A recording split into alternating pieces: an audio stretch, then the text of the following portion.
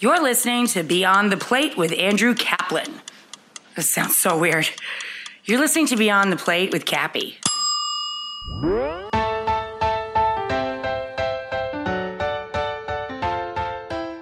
Hey everyone, this is Cappy, and you're listening to Beyond the Plate, a podcast where I sit down in person with the world's culinary elite to explore their journey into the industry and the social impact they have made in their community. Every episode, we share inspiring stories of what it means to be in today's bustling hospitality industry.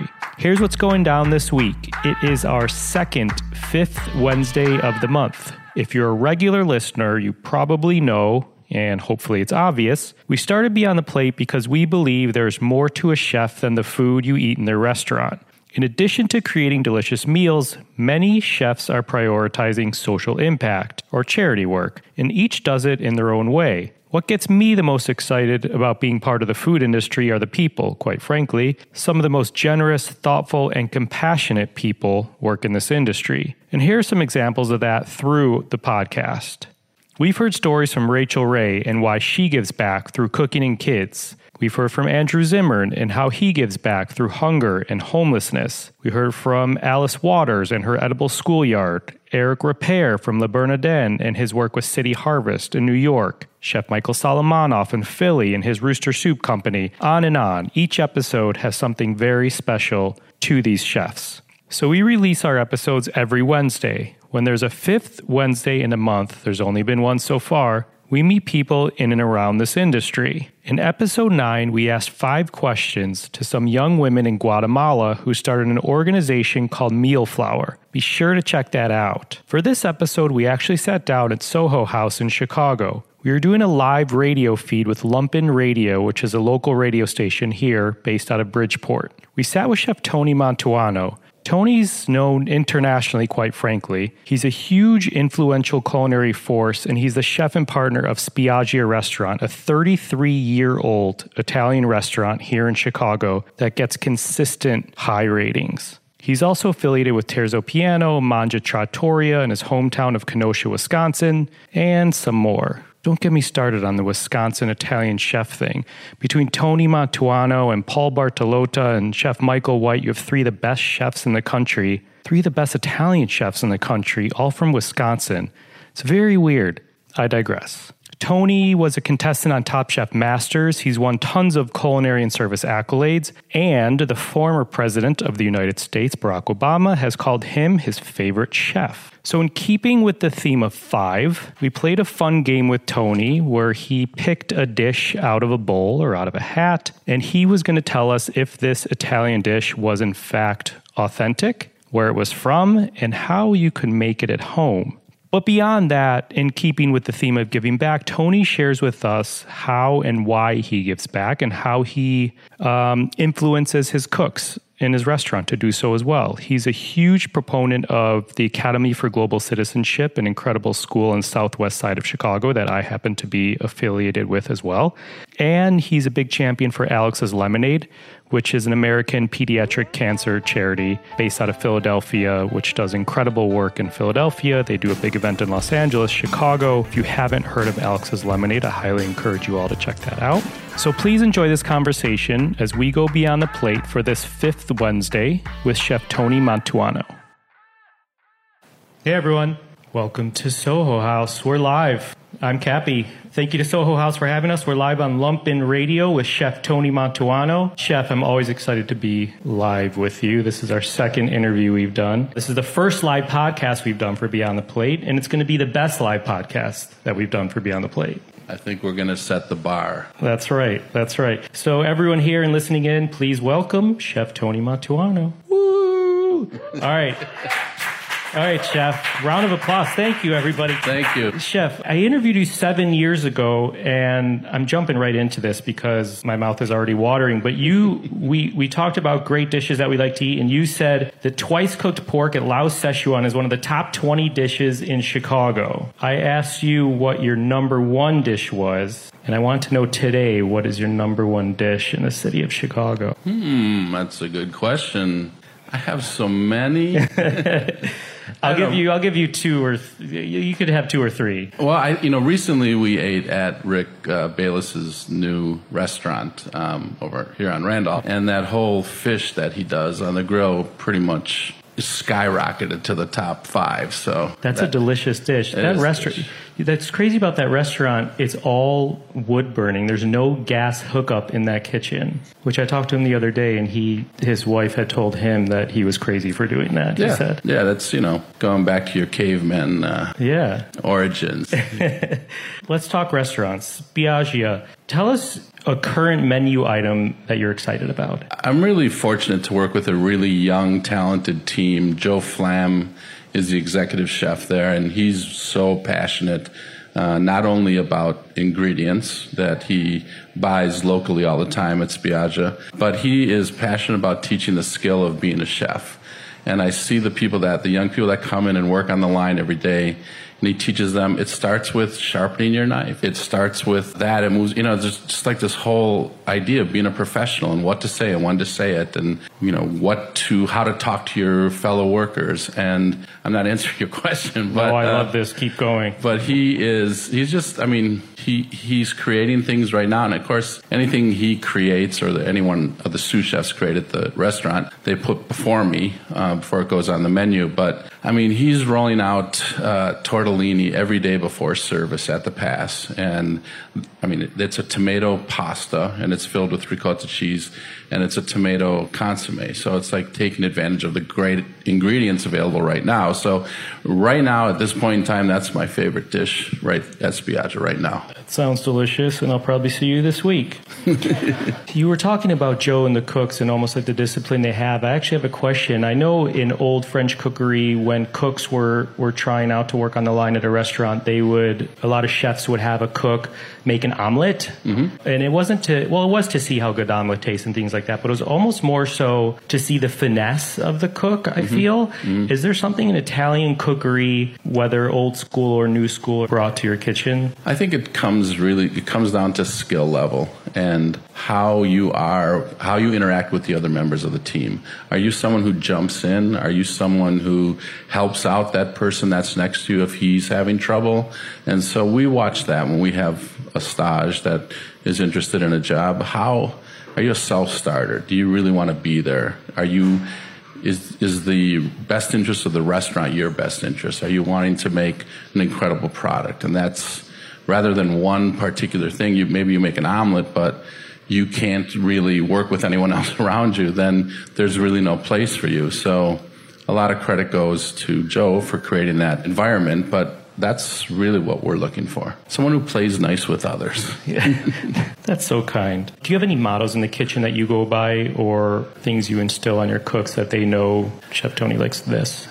For me, there's so much about tradition. When it comes to Italian cooking, it's like you have to really know the fundamentals of cooking. You have to know what goes into a carbonara. You have to know the right way to make it before you add your touch to it or you add an egg and all of a sudden any dish you make is a carbonara. I think it's just respecting tradition. So a lot of the time what we teach is how to make a dish a certain way, and then we can grow it from there. We can add ingredients there. We can customize it for the season, but you really should understand where it came from, I think. Which is great foreshadowing to some fun we're going to have in a few minutes later in this episode. We have some traditional Italian dishes that I've wrote down, and Chef Tony Mantuano is going to pick a dish that's written on paper, not an actual dish, out of a hat or a big silver trophy-looking bowl that we have here. A tureen, I think. And he's going to tell us if it is in fact a tureen. Yeah, he's going to tell us if it is in fact a traditional Italian dish and how we can make it at home. I do have a question. You were talking about your cooks in your restaurant, and a lot of people these days are talking about shortages of cooks. Mm-hmm. And I was actually talking a couple weeks ago with Chef Rocco Desperado, and it was an interesting conversation because he said back in the day, chefs, and I'm sure you went through this, you'd have 100 recipes resume sitting on your desk of people wanting to come and work for you. And we use the word stage, which is kind of getting a taste of a restaurant, working there for a day or two or a week or a month. And nowadays, you're hard to come by a stack of resumes like that. How do you deal with that situation? Well, I think you have to remember that these young cooks that want to stage want to learn. They want to work in a place where they can pick up some knowledge before they move on. And I think what Joe and I have done is we like to teach, and it's an important part of what we do. We teach you, you're not going to learn molecular gastronomy at Spiaggia. You're going to learn how to cook. You're going to learn how to make pasta. You're going to learn how to work with one of the oldest wood-burning ovens in the city. You're going to learn how to grill. You're going to learn the basic techniques. But if you create that sort of learning atmosphere, I think that you will attract a lot more cooks, and we have a lot of cooks that come in really from all over the country, and they hear from someone else, or they knew somebody that worked there before, and like, was it worth it? Did you learn something? And so on any particular night, a stage that's in a kitchen may have staged at Alinea and blah blah blah, but Spiaggia has to feel right for that person. Like, if you want to learn about traditional Italian cuisine, then this is the place. If you don't, then you should work wherever your interests are. Sure. So at a place like Spiaggia that's 33 years old and sets the standard for a lot of Italian restaurants, not only in the city, but around the country, quite frankly, how do you stay relevant or fresh or exciting? We've been fortunate to have a steady stream of talented people. And, Missy Robbins was the executive chef 10 years ago. Missy, who is Lilia in New York now. Lilia in New York, whose first cookbook is coming out Tuesday. We're actually going to go to the grand opening party, or the release of her cookbook on Tuesday night. But so, here's someone who really was passionate, but she had spent time in Italy too. So we stay relevant by bringing in great young talent. Sarah Grunberg. Mm-hmm. Today it's Joe Flam. These are all people who, if you haven't heard of them, you will hear of them in the very near future, because we give them an opportunity to work in a restaurant that does traditional Italian cuisine. And all three of those chefs we also sent to Italy as part of their getting ready to be the executive chef at Spiaggia. That's exciting. Share with us something you've been up to lately, something that's next. I feel like I've been keeping an eye on your Instagram page, but what's new and exciting? One of the really crazy things we did is we have been doing, Kathy Montswan and I wrote a cookbook a couple years ago called Wine Bar Food. So we've had an actual wine bar at the U.S. Open tennis championships in New York and Flushing. This year we took it one step further and we actually popped up Cafe Spiaggia. Like a whole pop-up restaurant. Whole pop-up. It was crazy. It was in a brand new building. So the tournament starts on a Monday. On Monday, they were still putting in electrical. By Thursday, we were in the restaurant, and Thursday afternoon, I think Wednesday night, we got in the restaurant at like 10 p.m. and cooked through all the dishes. It wouldn't be a restaurant opening if it wasn't down to the wire. Like you had all year to build a restaurant. Yeah. Why do it on time? I know, the open is 2.5 weeks every year. And it's a brand new building right in front of Arthur Ashe Stadium, and it sits on top of a Mercedes-Benz showroom. And it's like 2.5 weeks, you build this building to show Mercedes-Benz cars. The rest of the time, it stays empty. Anyway, it was a great setting. Anyone that walked into the U.S. Open had to walk by the Cafe Spiaggia pop-up. And so we ended up, Joe and I did a menu that was 10 items, built for speed, but very representative of what we do at Cafe Spiaggia. And we were serving 700 meals a day from 11 a.m. till 11 p.m. So you weren't doing fresh pasta, were you? We were doing fresh pasta, but we actually found somebody. Imagine there's somebody in New York that makes fresh pasta, but we found the person who delivered it to us every day, because that would have been crazy. You're right. Yeah, that's a lot. That's exciting. Let's get into, as part of Beyond the Plate, one of the main reasons why I started this podcast is to show the generosity and compassion that chefs around the world have. They all give back in their own way, whether it's their own foundation or helping someone else or helping others in time of need. And there's 5,000 examples, but I want to talk with you a little bit about how you give back. I know, on a personal level, you and I are part of an event for the Academy for Global global citizenship. We do a big event called Chef's Playground every year, raising a lot of money for this incredible school on the southwest side of Chicago. But other than that, I mean, I'm sure you can rattle off 50 things that you have done or do in the charity world, but can you share some of those causes you're involved with? Yeah, but as you know, Andrew, like that school is an amazing place, that Academy for Global Citizenship. And one visit there and to see what they do and what they aspire to do makes you want to be involved. And so that has been something along with the support of Bon Appetit and Fidel Bauchio at the Art Institute, we've been able to put on some very successful events and raise a lot of money for the school. I'm also one of the hosts of Alex's Lemonade Stand Chicago with Paul Kahn and Donnie Medea. Alex's Lemonade is an incredible foundation started in Philadelphia by a young girl who was affected with cancer as a kid, right? So it's this foundation, and they do events now in LA, New York, Chicago, Philly, raising money for child cancer research. Research is all the money goes to research. It's an incredible organization. So I was super happy to see it come to Chicago.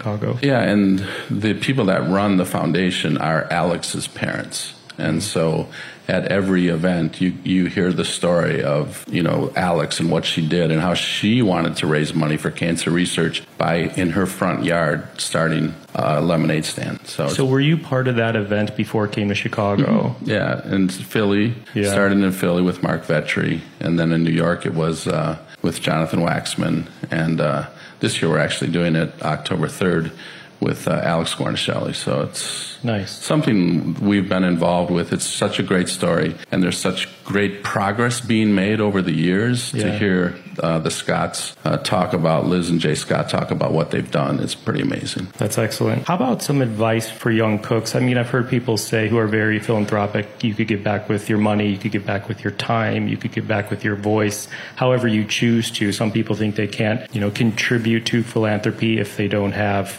money to give, but there's plenty of ways beyond that. Is there something that you speak about to your staff, front of house or back of house staff or young cooks, in instilling this about giving back to the community? Yeah, it doesn't have to be about money, for sure. I mean, I think chefs and restaurants are probably called upon more than just about any business to contribute because we have a service that we provide. So I can't tell you how many times a year we're cooking a meal in someone's home for some charity, and that's the way we give back. And I think that's important because there has to be something that makes you feel like you're doing something worthwhile, because at the end of the day you're cooking food. It's not brain surgery. So all right, let's have a little fun and do a speed round of questions. Yeah, let's go. All right, number one, what did you have for dinner last night? Ooh, actually we were a little jet lagged because we got back from Italy yesterday. And we ended up going to the Lincoln Park Green City Market and bought a bunch of vegetables and just sort of cooked them down real slow and had a nice little vegetable stew. Nice. When was the last time you ate fast food? There's a follow-up question. Wait, there was a time. When? Oh, yeah. So Rachel Lowe, our Som at Spiaggia, just got married in near Ann Arbor on her family's farm over Labor Day weekend. And we were on the road and we were driving and we had no gas and we had to stop, and we had some, what were they, Wendy's chicken something? Yeah. Delicious. Like little chunks of chicken. Yeah. Little chunks of chicken. I don't know what they're called, but it worked out. I was hungry. Take that, Wendy's. I love those, by the way. You do? Yeah. They're the better of the... Because my wife, who's in the audience here, knows what's coming next. This is our guilty pleasure, and we used to live down the street from one of the best Wendy's in Chicago. Not that I've been to more than one Wendy's in Chicago. But when we would come home late and we were hungry... For some reason. Sometimes we may or may have not gone through the drive-thru and gotten little chunks of chicken. Anyhow, name a smell in the kitchen you love. Name a what? A smell in the kitchen you love. Oh, the smell of guanciale, like cooking in a pan with olive oil. Nothing like it. Explain what guanciale is. It's the cured jowl of a pig. So much like bacon or pancetta, which is unsmoked, it's the same process that's applied to the cheek of a pig. Got it. Delicious. And by the way, the only meat for carbonara. Not pancetta, not bacon, so guanciale. Which carbonara may or may not be one of the 13 dishes that you will be explaining to us. Name a smell in the kitchen you hate. Burned garlic. Oof. Because there's no fixing it. There's no going back. You just need to throw it away and start over. Got it. What pisses you off in the kitchen? This is going to be good, I think. I think the disrespect for either the product that you're working with or the person you're working alongside. Just there should be respect, and that's the one thing that I think can piss me. Although it's been years since I've thrown a plate or any outburst of that. Disrespect in the kitchen. Disrespect. What makes you happy in the kitchen? When the kitchen is just working at that pace of producing beautiful food and seeing the cooks with their little tasting spoons, tasting everything before it leaves their pan. That makes me happy to see that, because how many times have you been in a restaurant where you get something and you're eating, and like there's just no, I can't swear, right? Correct. There's no way, Don't swear. no swear, anyone tasted this before it left the kitchen, because I can't stand that. and I hate it. When I'm at a restaurant that it should have good tasting food, and it comes out and you know it's lacking something, or something wasn't seasoned, or you just wondered if they tasted it, which the answer probably is didn't. They didn't, yeah. Name an ingredient you can't stand to see on a menu. I would say I'm pretty fed up with truffle oil. Yeah? I mean, I know 90% of truffle oil is horrible and sucks and doesn't have anything to do with truffles whatsoever, but it has a chemical in it that sort of resembles the aroma and taste of truffle. But there are actually really good truffle oils out there, so I don't want to make all truffle oils bad, but 90% of truffle oil sucks. Yeah. Good Disgusting. to know. Yeah. If you want to pass this next question to your wife, you may. What actor would you want to play Tony Mantuano in a movie? Jack Nicholson. That's what Jack Nicholson, perfect. Much younger Jack Nicholson. Yes. We're going to get on with it here. We have a little game we like to call, I put 13 Italian dishes in a bowl. We're going to pick one out, and you're going to tell us if it's real or not. Let's do it. I picked the number 13 because 13 is a lucky number in Italy, It right? sure is. Yeah, you're right. We have 13 dishes that I wrote down on paper. We have a trophy of a bowl on this desk, or on this table in between us. We're going to pick one out. Chef Tony's going to tell us, is it an authentic Italian dish? And maybe where it originated, where it's from, and how you can make it at home. And for those of you in the audience or those of you listening on the radio, the point of this is that you get really hungry and you're probably going to go eat pasta for dinner or sometime this week. Let's get at it. Pick a beautifully crafted piece of paper out of this bowl. Here we go. This is a very tense situation here. Item number 1 is cacio e pepe. Totally an Italian dish, often bastardized in this country. It's specifically a Roman dish, and it's really simply, that's like the first macaroni and cheese. But it's just cooking your spaghetti to the point where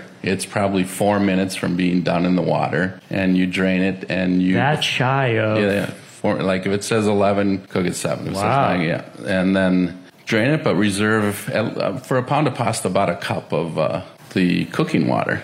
This is the magic ingredient. This is the cooking water. The cooking water. Yeah. Put it in, after you drain the pasta, put the pasta into a pan large enough to hold the pasta, add back the cooking water, and then slowly add in just a little bit of olive oil. This is not a lot of olive oil, just a little bit. Is this a thing you do, the olive oil, or is it... I really like the flavor of extra virgin olive oil. So your olive oil at Spiaggia is incredible. Thank you. It's like fruity and delicious. It's something we've been doing for a while, and it's from Tuscany, and it's fresh, and every harvest we use it up until the next harvest, and then we get more. So I think it's one of the important things about olive oil that people don't always know is that it doesn't get better with age, as close to the harvest as possible. Once you open it, use it up as fast as you can. So after we cook the pasta, put it back in the pan, add all of the pasta water, a little bit extra virgin olive oil, and then some Pecorino Romano cheese. Are we talking like a pound of pasta, or just like a serving?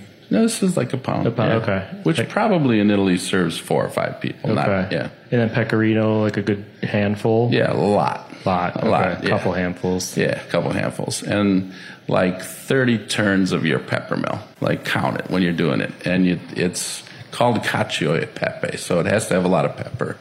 and then you just put it under on top of a very slow flame, and you just sort of whisk it all together, like stirring all the time, so it becomes nice and emulsified and creamy, and that's it. So you're telling me that when people order cacio e pepe and they say it's too peppery, yeah. Or can you add some grilled chicken to it? That's you can say, well, pepper's in the title. So yeah, okay, got it. Just confirming. All right, there you have it, cacio e pepe. Let's go for dish number 2. All right. In the magical bowl of Italian dishes. I'm really excited for some of these, to be honest.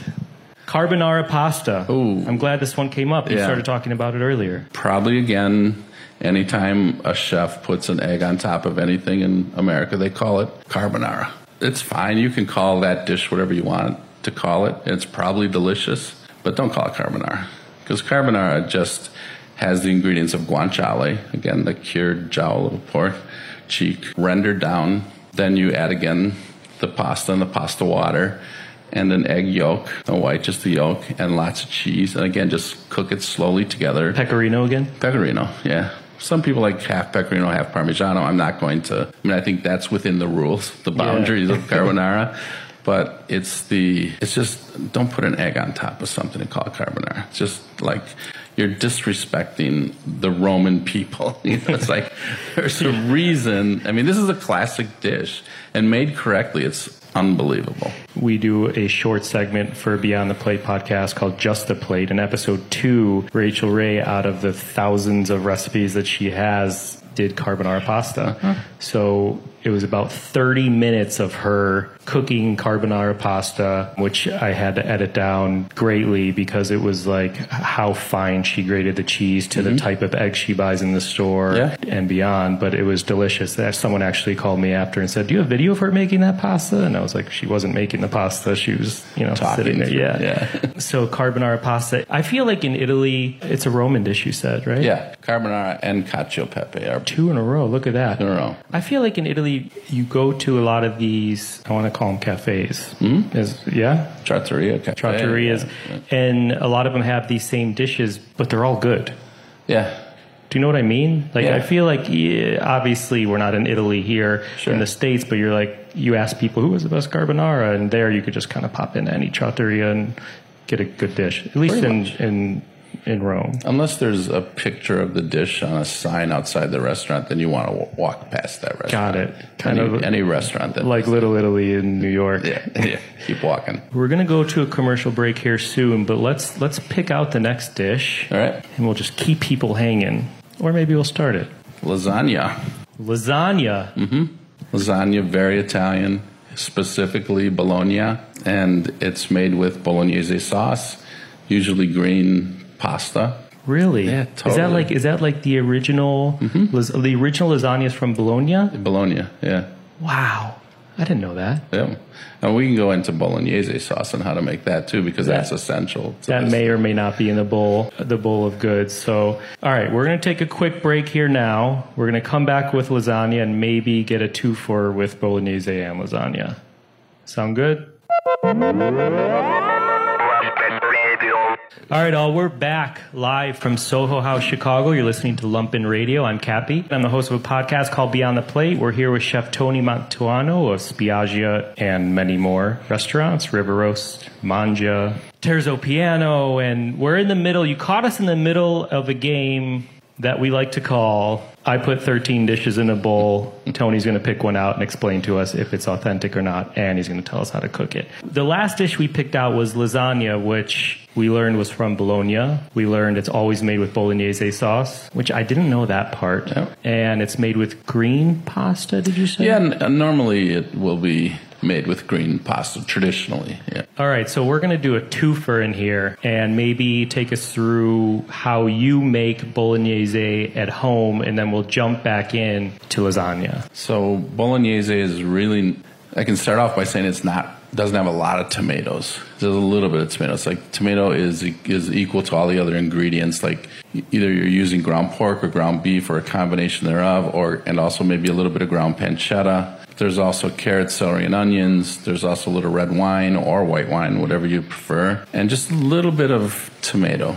San Marzano, just a little bit of crushed tomato. And at the very end, you want to stir in maybe a little bit of cream, or some people add milk, and then also some grated Parmigiano cheese, chopped parsley, and just sort of stir it all together. But it's more, it's thick. It is thick, and it's thick, but it should be more orangey than it should be red. It's not really a red sauce. So. Are there some like common misconceptions of bolognese that you see?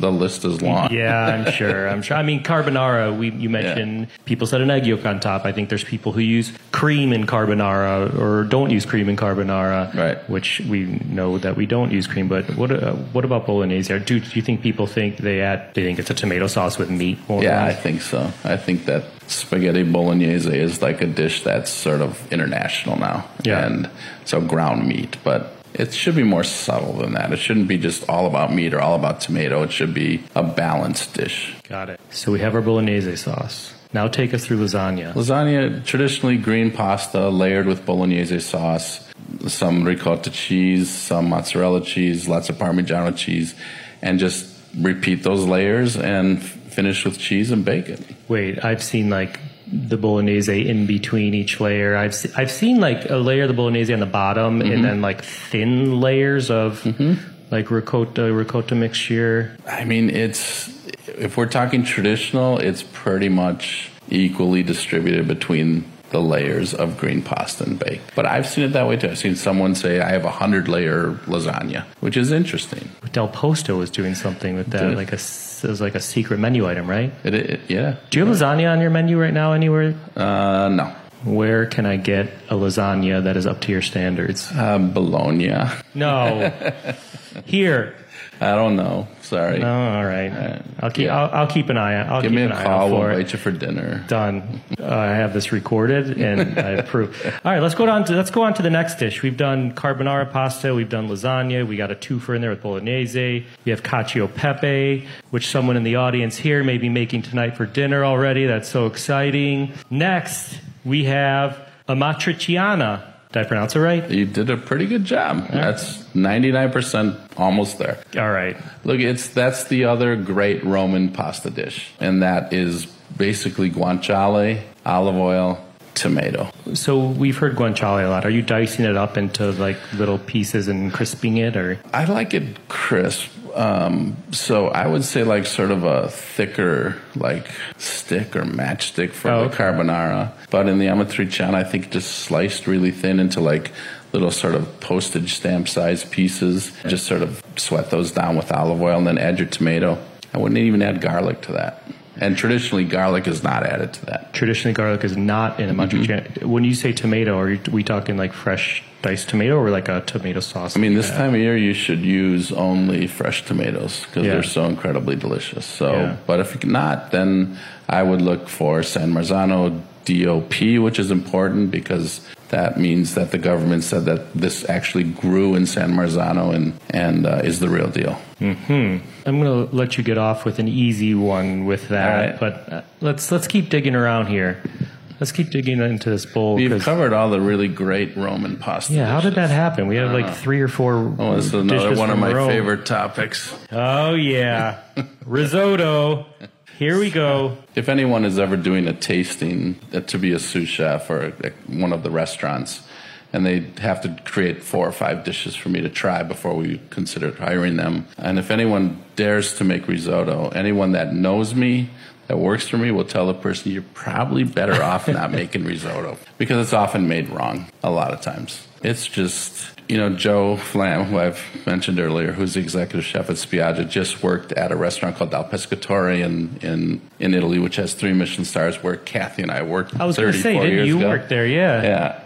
And one of their great dishes is risotto. And they're from near Milan in Lombardia. So the risotto is one of their main dishes. And every table is probably ordering that. Everyone's having risotto, whether it's Parmigiano and Prosecco risotto or pumpkin risotto. But there are multiple cooks in the kitchen making risotto. From start to finish. And the first thing that the chef asked Joe was, how long do you cook your risotto at Spiaggia?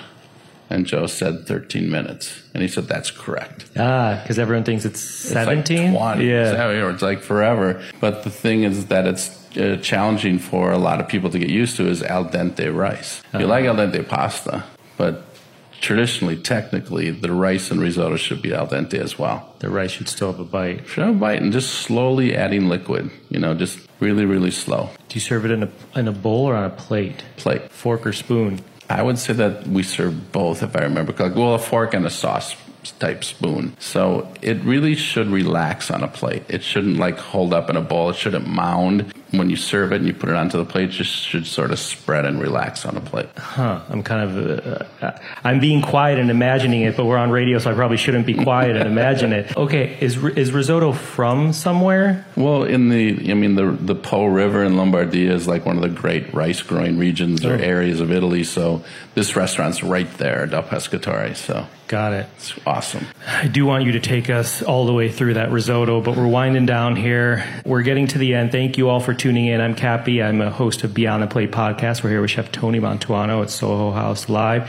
Thank you very, very much for sitting down and talking with us. Hot off the plane from Italy. We appreciate it. Give us one more shot of what's coming up next. We've been asked to cook by the Italian Agriculture Ministry at the G7 Agricultural Conference in Bergamo, Italy on October 15th. So there's 7 countries, obviously, in G7, and there's one restaurant from each of the 7 countries. So we're looking forward to that. How do you pick which dish you're going to do? We're still there. We're on deadline, and we need to figure that out. Yeah.